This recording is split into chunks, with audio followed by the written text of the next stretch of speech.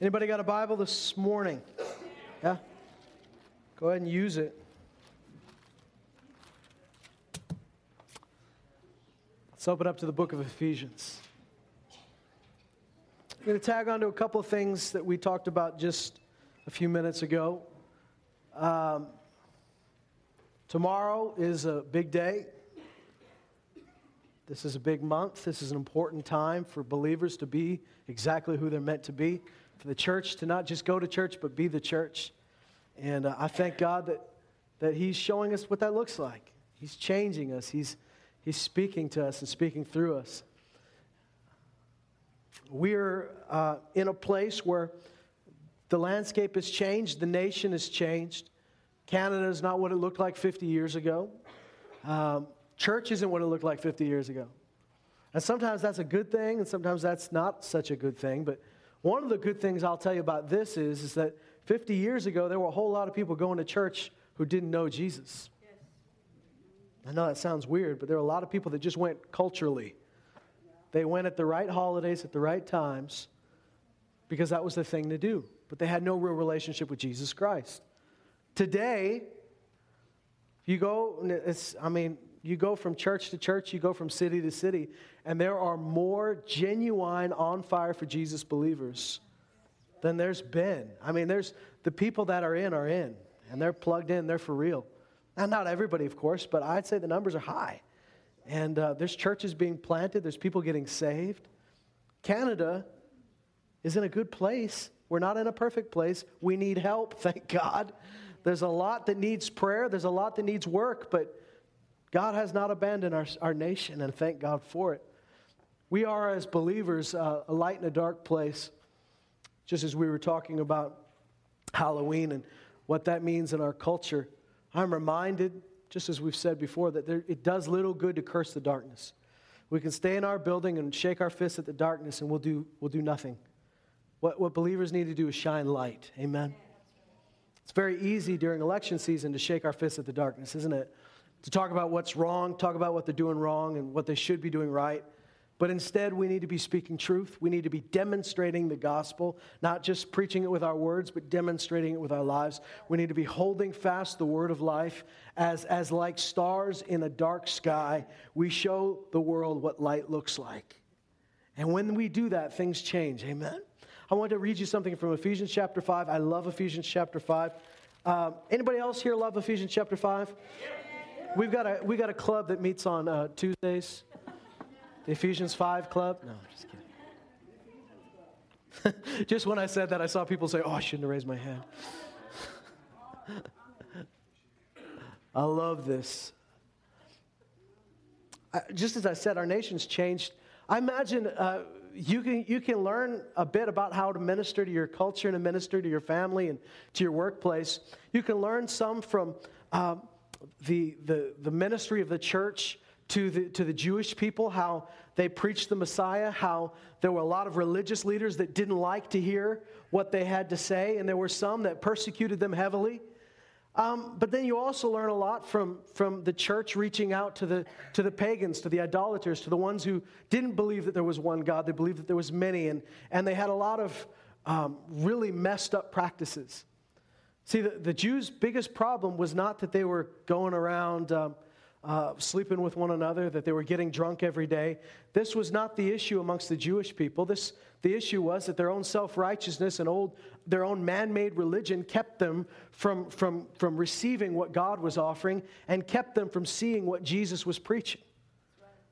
But it was different when you went to these Greek cities, these Roman cities, these cities that didn't have a tradition of following the one true God.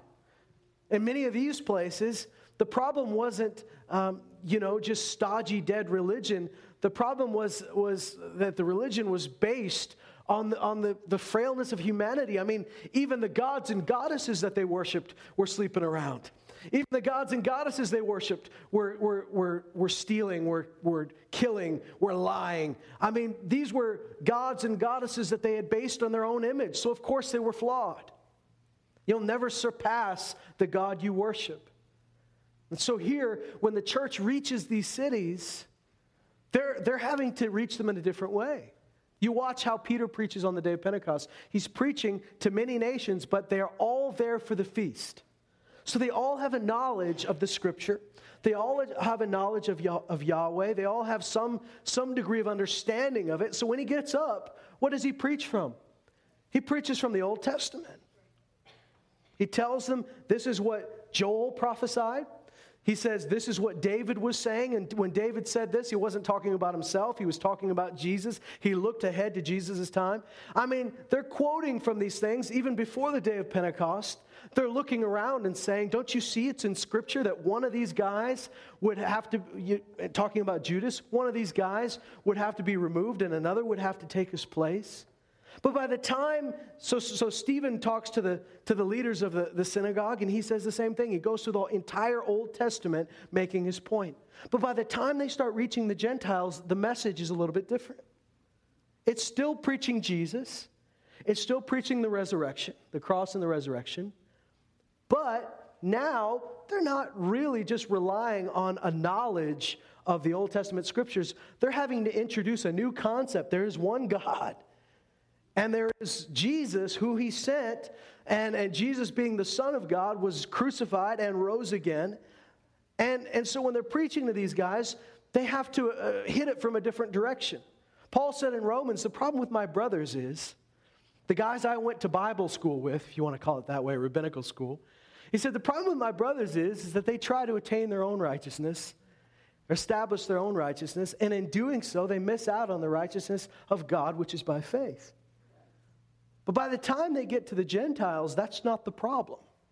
The Gentiles have no illusion of righteousness. The Gentiles are about as lost as you can get. And when he comes to them, he preaches Jesus in all of his power.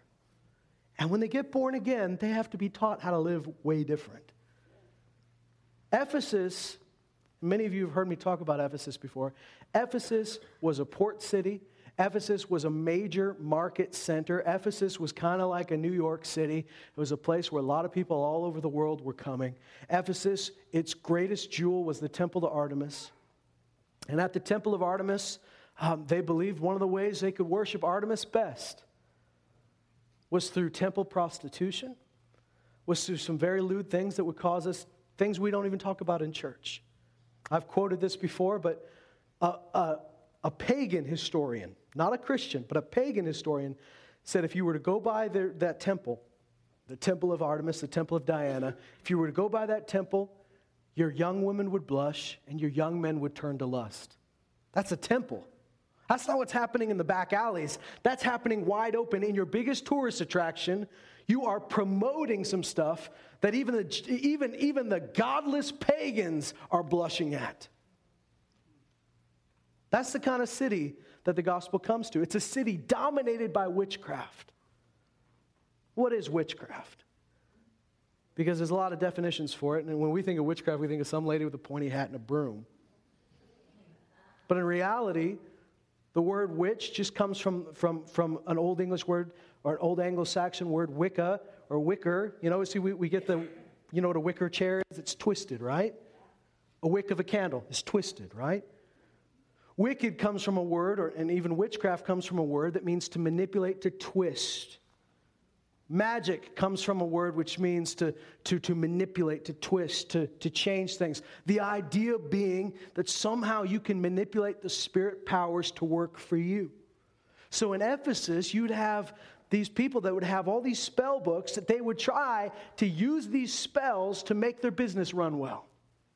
Or, even more importantly, not just to make their business run well, but to make the other guy's business run badly.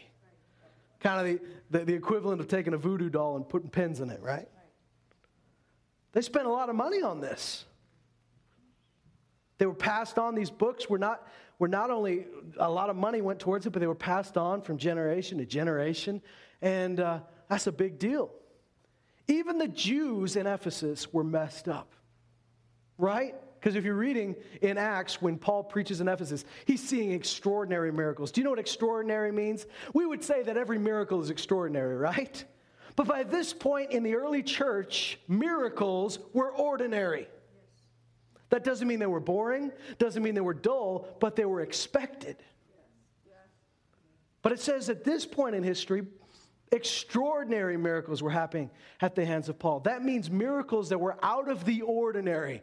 Things like him just wiping his sweat on a rag, putting it down, somebody grabbing the rag and throwing it on a demon-possessed person, and that demon going out of the person. Extraordinary miracles. Unusual stuff. So when the Jews, guys like the seven sons of Sceva, hear about this, they've gone so far from their first belief, they've gone so far from what the Scripture says, that they still believed in casting out evil spirits, but they did it through the same methods that the Gentiles used. They said, if we can just find the right spell, this person would be better. So when they hear that Paul is casting out evil spirits in the name of Jesus, they go, aha, a new spell, a new name we can use that will work. What happens when they try it? The demon answers back, Paul I know, Jesus I know, but who are you? Words you never want to hear. That spirit strips those 7 guys, beats them up, strips them naked, kicks them out of the house. Guys, it wasn't like a ghost battle here. It was one guy all of a sudden had power to beat up 7 other guys. It's freaky stuff. But do you know what it demonstrated to the city of Ephesus? That there was a difference between the reality of the gospel that Paul was preaching and the disciples were preaching, and this fake stuff that used to use Jesus just as another spell. And the Bible says this in the book of Acts. So the word of the Lord was prevailing and was growing mightily and was prevailing. The word of the Lord was growing, expanding, and it was winning. It's winning in a city that's got no history of the gospel. It's winning in a city that has no godly politicians or representatives. It's winning in a city where there is not really even a church. There are synagogues that kick Paul out, and he's meeting in a pagan theater, a place for philosophy. And from that place, the gospel's going out. See, we put all these barriers on how the gospel's got to win. We got to have these programs. We've got to have this system in place. All these things got to click. All it takes for the gospel to win is for people to truly embrace it, live it out, and preach it in its power. The gospel wins. In fact, it says the word of the Lord was growing mightily and was prevailing. The thing that came right before that was the entire group of believers that just got saved taking their books of magic and burning them in the public square in front of everybody. Now, I often make this point that they didn't burn anybody else's books. That's important. It's not your job to burn everybody's books.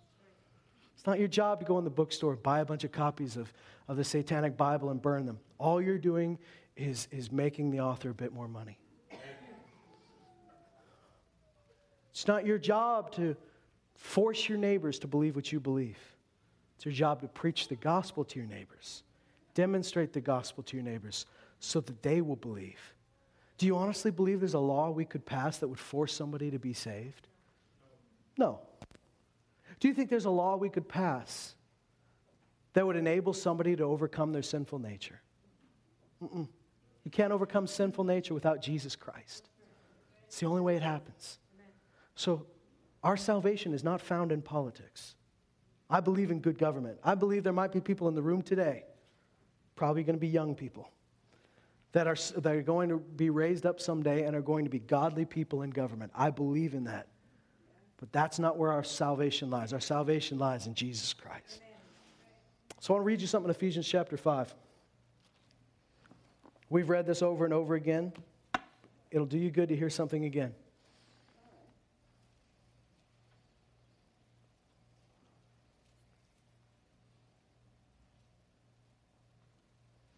For this you know with certainty, this is Ephesians 5:5. For this you know with certainty that no immoral or impure person or covetous man who is an idolater has an inheritance in the kingdom of Christ and God.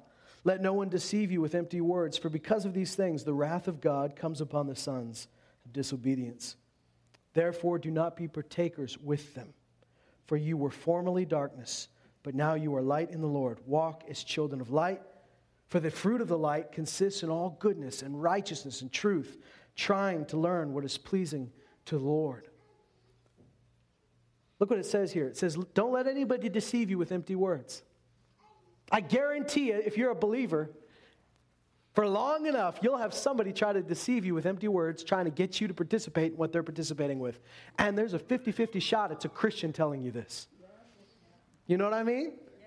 Some of the greatest temptations to believers for them to compromise comes from other believers. Why? Because they're threatened by it. Now, I love my brothers. I love my sisters in Christ. But I know as a teenager, every time I took a stand for Jesus, there was some other teenager who was just, saying, come on, man, it's not that big of a deal, man. Why? Because the moment you make a stand for Jesus, suddenly they feel like, uh-oh, now I look bad. So what do they want to do? They want to bring you down back to their level so they don't feel convicted anymore. I feel fine doing what I'm doing. I didn't have to go tell them they were doing anything wrong. I didn't tell them they were doing anything wrong. But your light is exposing darkness. So people are threatened by that. But he says, don't let anyone deceive you with empty words. Come on, you're going to hear some good arguments. You'll hear some good arguments. Oh, man, it's okay. Just a little bit of this, just a little bit of that. He says, don't let anybody deceive you. He says, that's why, he says, those guys, that's the thing that got them in trouble in the first place. Don't listen to that. What does he say instead? He says, you were formerly darkness. That's who you used to be. You used to be in the darkness. You used to be darkness yourself. But he says, now you are light in the Lord. I love that. He doesn't just say, I've said this so many times, but he doesn't just say you have light. He doesn't just say you walk with the light. He says you are light. Now walk as children of light. We've talked about this so many times. I'm just going to say right now, disclaimer, because I need to stop saying we've said this so many times. I'm going to say a lot today that I've already said. Are you okay with that? Then I don't have to make the disclaimer every time I say it. You are light. This is who you are. This is your identity. Now walk as children of light. This is the key for believers. Because we've been made something through the blood of Jesus. The problem isn't who you are. The problem is, or not just the problem, the solution is, are we walking as who we are? See, this is your identity. You're light. You have light. You are light. But what's going to change Canada, what's going to change Lloydminster, what's going to change your family and your workplace is not merely who you are on the inside, but whether or not that inside is working its way to your actions, to your words, to everything else, because that's when you're walking out the light. And according to Jesus, that's when the light shines. When he says in Matthew chapter 5, in fact, let's turn there for a minute. Turn to Matthew 5 and hold your place in Ephesians 5. We're only going to stay in places with chapter 5s. I'm just kidding. Don't hold me to that.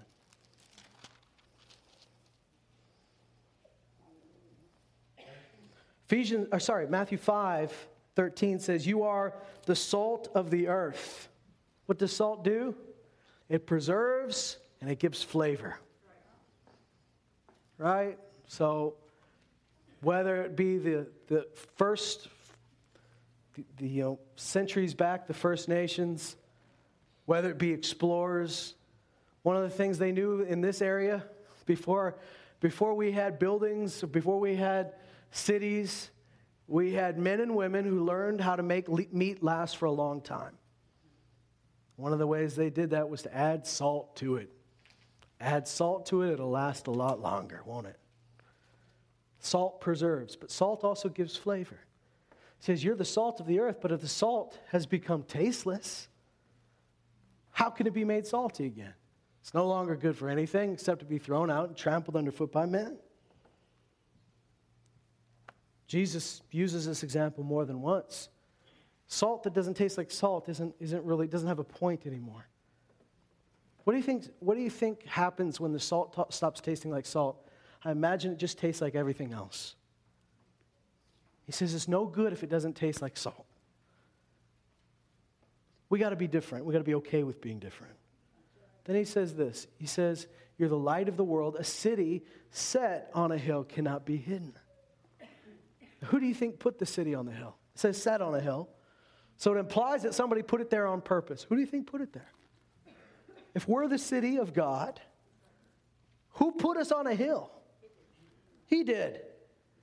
Jesus is not afraid of you being noticed. He's not afraid of you being visible. In fact, he wants it to be visible. In ancient cultures, often they'd build cities with limestone so that at certain times these cities would literally glow when strangers would be looking for a city. They'd see it from far away because of the reflection of the light. He says here, a city set on a hill can't be hidden. Even if you want it to be, it couldn't be.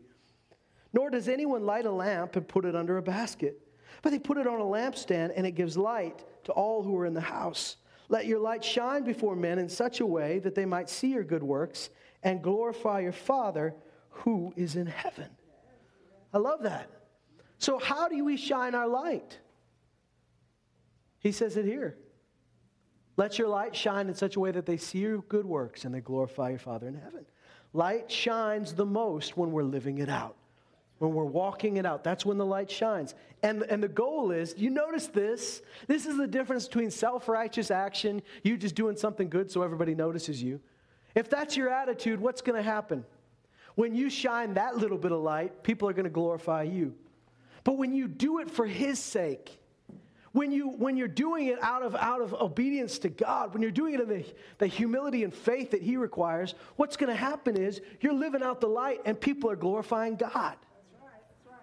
But we have this culture where we think in order to be humble, I have to not be noticed. If people are noticing me, they're not seeing Jesus. How are they supposed to see Jesus if they can't see you? Don't forget, He's the one that put the lampstand there and put you on top of a lampstand. You're supposed to be on the lampstand. He's the one that designed it so that you're there. A lampstand takes the light, puts it higher so people see it.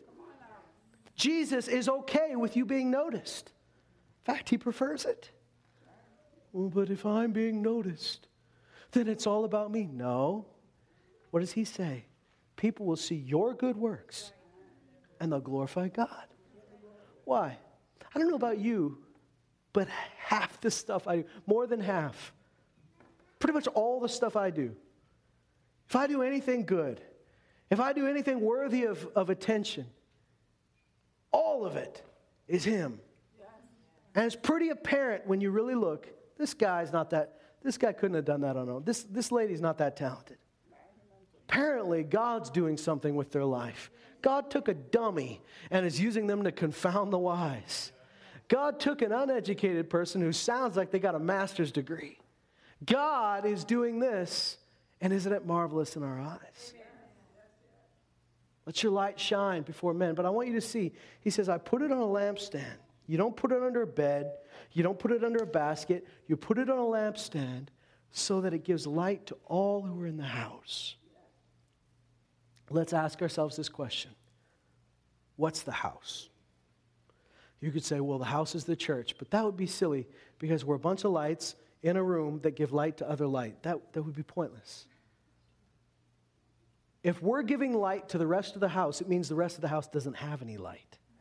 So who's the house? It's the world. I'd say the house that you're giving light to is whoever you have influence on, whoever's looking. So Lloydminster is our house. Your job is your house. Maybe literally, if you're the only one born again here, and your family, you're still believing that they're going to get saved, you might be the light in your house. Your house is your house. Canada is our house. We're giving light to Canada. And we complain because it's so dark. Oh, it's dark over there. Oh, it's dark up there. Oh, it's dark in here. It's dark over here. And we turn on the TV and say, oh, how dark. And we pay attention to the election and say, oh, how dark it is. Dark rooms stay dark when the light stays home. It's just as simple as that. You don't blame darkness for being dark. Darkness isn't a force in itself. Darkness is just the absence of light. Right? I've said this over and over again, but you can't go to the store and buy a flash dark and shine a beam of darkness around your house. Doesn't work. Because there's no such thing as a force of darkness that dispels light. But we act that way, don't we? Oh, the darkness is pressing in. Lord, you see the darkness pressing in. It's dark because there's no light. What do you think the solution might be? The light. Do you think the solution is for God to murder the darkness? Walk into a dark room. Who turned on the dark in here? Tia, did you buy more of those dark bulbs? I know it's dark in here. No, the solution is not to break the dark bulbs. There's no such thing as dark bulbs. The solution is to bring a light into the dark room. So if the school is a dark place,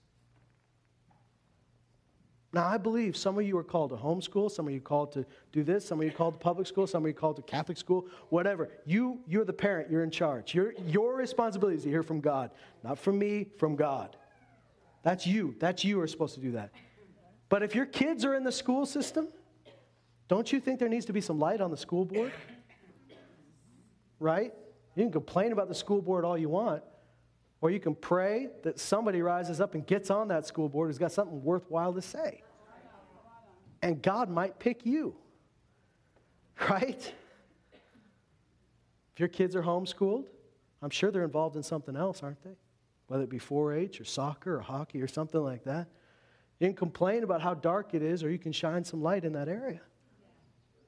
Now, the truth is, some places, if the darkness is affecting your light more than your light is affecting their darkness, you probably shouldn't be there. Do you know what I'm saying? Cooler's a dark place. I don't go in there and say, I'm going to shine some light in the cooler.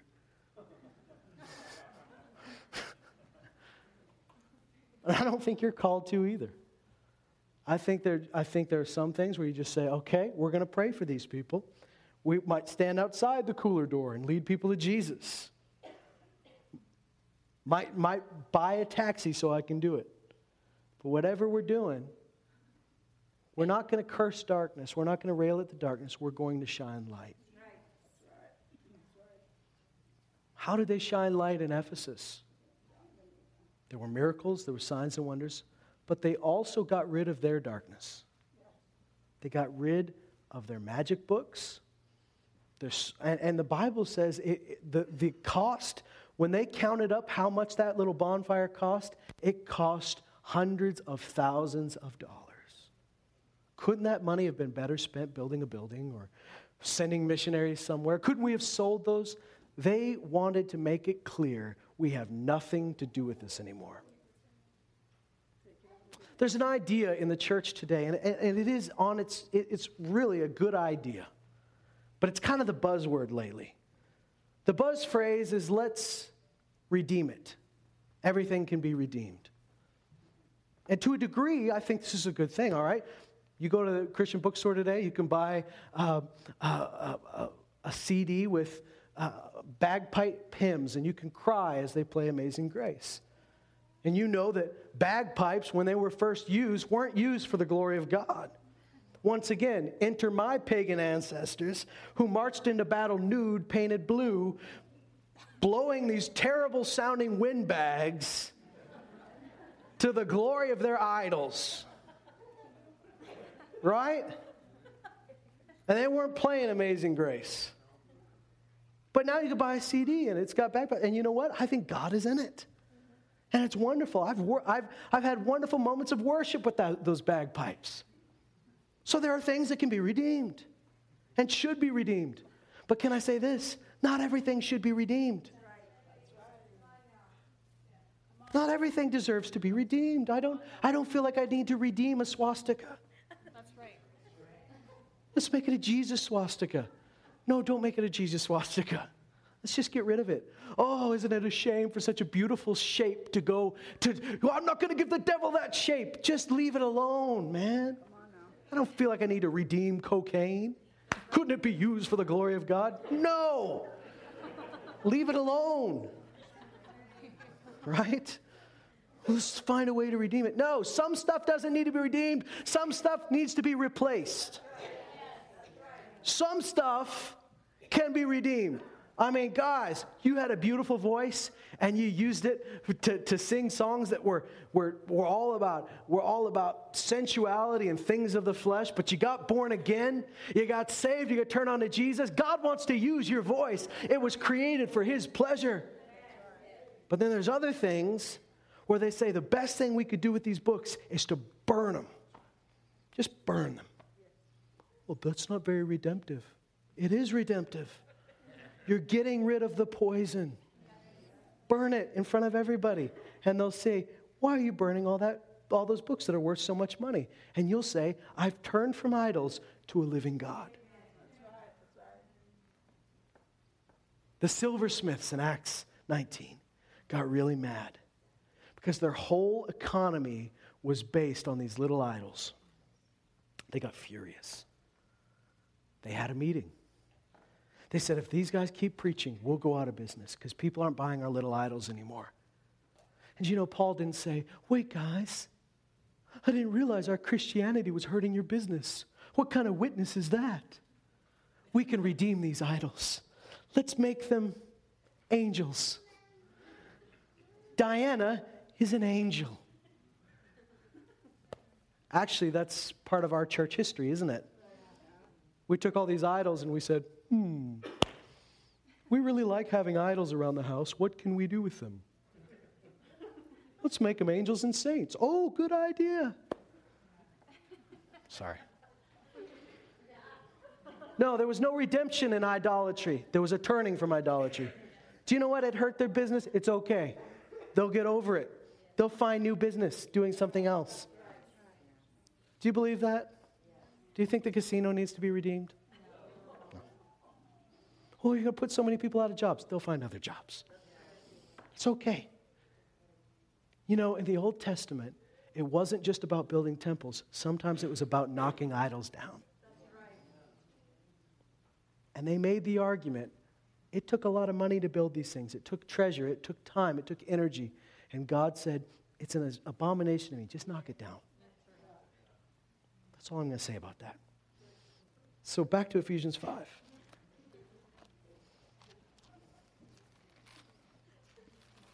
Now, I do believe Larry Norman when he says, why should the devil have all the good music? In fact, I don't believe the devil has any good music. I think you might have some beats and some rhythms, but they add up to nothing without the presence of God. Ephesians chapter 5, back to this. What does it say? Verse 11, do not participate. Do not participate in the unfruitful deeds of darkness. Do not participate. Does it say you have to go and tear them down? No. Do you have to go set fire to the strip club? No. Don't participate. There's a time not to participate. Do not participate in the unfruitful deeds of darkness. Notice it says unfruitful. Because in context, only a few verses before, what did he say? The fruit of light consists in all righteousness and goodness and truth. The fruit of light consists in all goodness and righteousness and truth. The fruit of the light in your life, the natural outpouring of what God's done inside of you is going to be there's righteousness coming out of you. There's goodness coming out of you, and there's truth coming out of your life, and it's going to shine to everybody else. They're going to see that fruit, and they're going to glorify the Father. What's the problem with the deeds of darkness? There's no fruit in it. No fruit. Don't participate in that junk. What are you supposed to do? Expose them. See, when we read this, though, we think of like Dateline. We think of some guy jumping out of behind the refrigerator and going, why don't you have a seat? We think of investigative journalism. We think of somebody, really embarrassing and humiliating. But really, how do we expose darkness? You don't expose darkness by having an investigative journalism program. You expose darkness by shining light.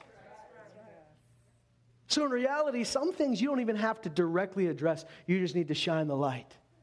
Some things you do need to address. Some things you just need to shine your light, and they will be addressed. Look at what it says here. Instead, even expose them. Verse 12. For it's disgraceful even to speak of the things which are done by them in secret. But all things become visible when they are exposed by the light. For everything that becomes visible is light.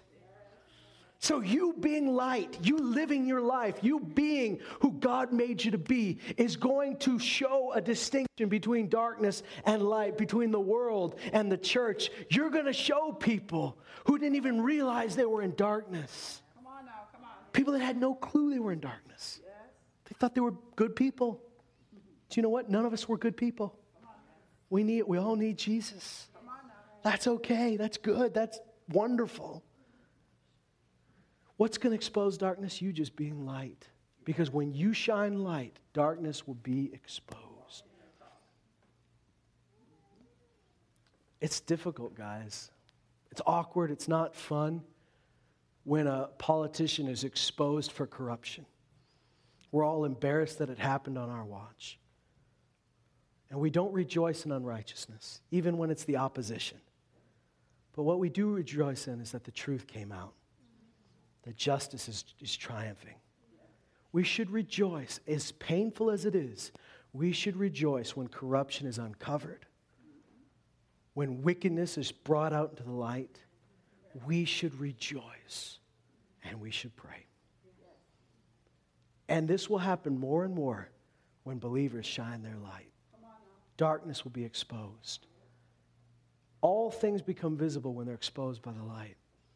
See, the enemy wants to keep things in darkness. He wants to keep things in the shadows. But things can't stay in the shadows when the light's around. Look what he says. For this reason it says, awake, sleeper, arise from the dead, and Christ will shine on you. This is what he says to the church. Awake, wake up, people of God. Get up from your sleep.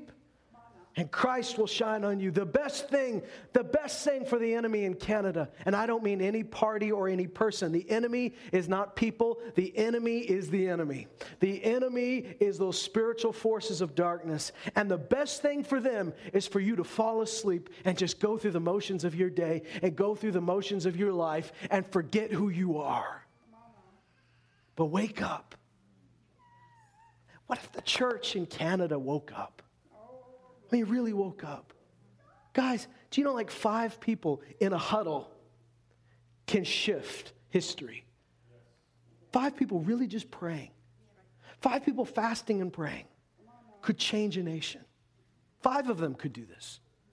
What would happen if the believers in Canada woke up to their power in Jesus Christ? What would happen if somebody poked the bear?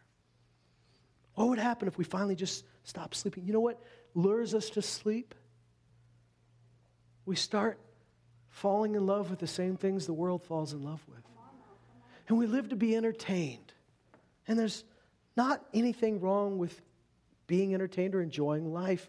But when you live for it, something's wrong. When it's your goal in life, something's wrong. Entertainment is not in and of itself bad. But it does have the side effect of luring you to sleep. Wake up. Rise from the dead. And Christ will shine on you. I love that verse because it tells me I don't have to do it. I just need to wake up and Christ will shine on me and through me. So what does it look like to wake up? What does it look like for you to wake up? If you really believed your prayers were changing things, you'd be praying a lot more. If you really believed that Jesus could come tomorrow, you'd be telling people about him. If you believed as much as you say you believe that there's a heaven and there's a hell, we would not be comfortable with the amount of people that are dying and going to hell. And I don't say that to condemn you. I say that to tell you this, we all need to just wake up. Because there's a world around us that needs us. Jesus is coming back. He's coming back. But he chose to put us here until he gets back. And we're here not just to take up space or to wait for his return. We're here to get some stuff done. Let's get it done, amen? We stand on guard for Canada. If you're going to sing that song, better be able to mean it. If you're going to say, "Oh, Canada, we stand on guard for thee," back your words up. Not just with good intentions, but with action, with prayer, with love, with faith, with walking out the very thing that God called you to do. Darkness will be turned to light. We look around and we say, "Well, it's greatly dark. I don't know if we can win this one." We're called to be who God made us to be. We're called to be His church, to be His people, to be His sons and daughters. If Jesus could turn Galilee and the surrounding region on its head, if the 12 that started out, and of course there were many that followed after them, but those first 12 that started preaching in the book of Acts, at the very beginning of the book of Acts, if what was said about them after a short period of them preaching, what was said about them was, "These are the men who've turned the world upside down." 12 guys. What can we do? I want you to stand with me this morning. We're going to pray for Canada like we haven't prayed in a while.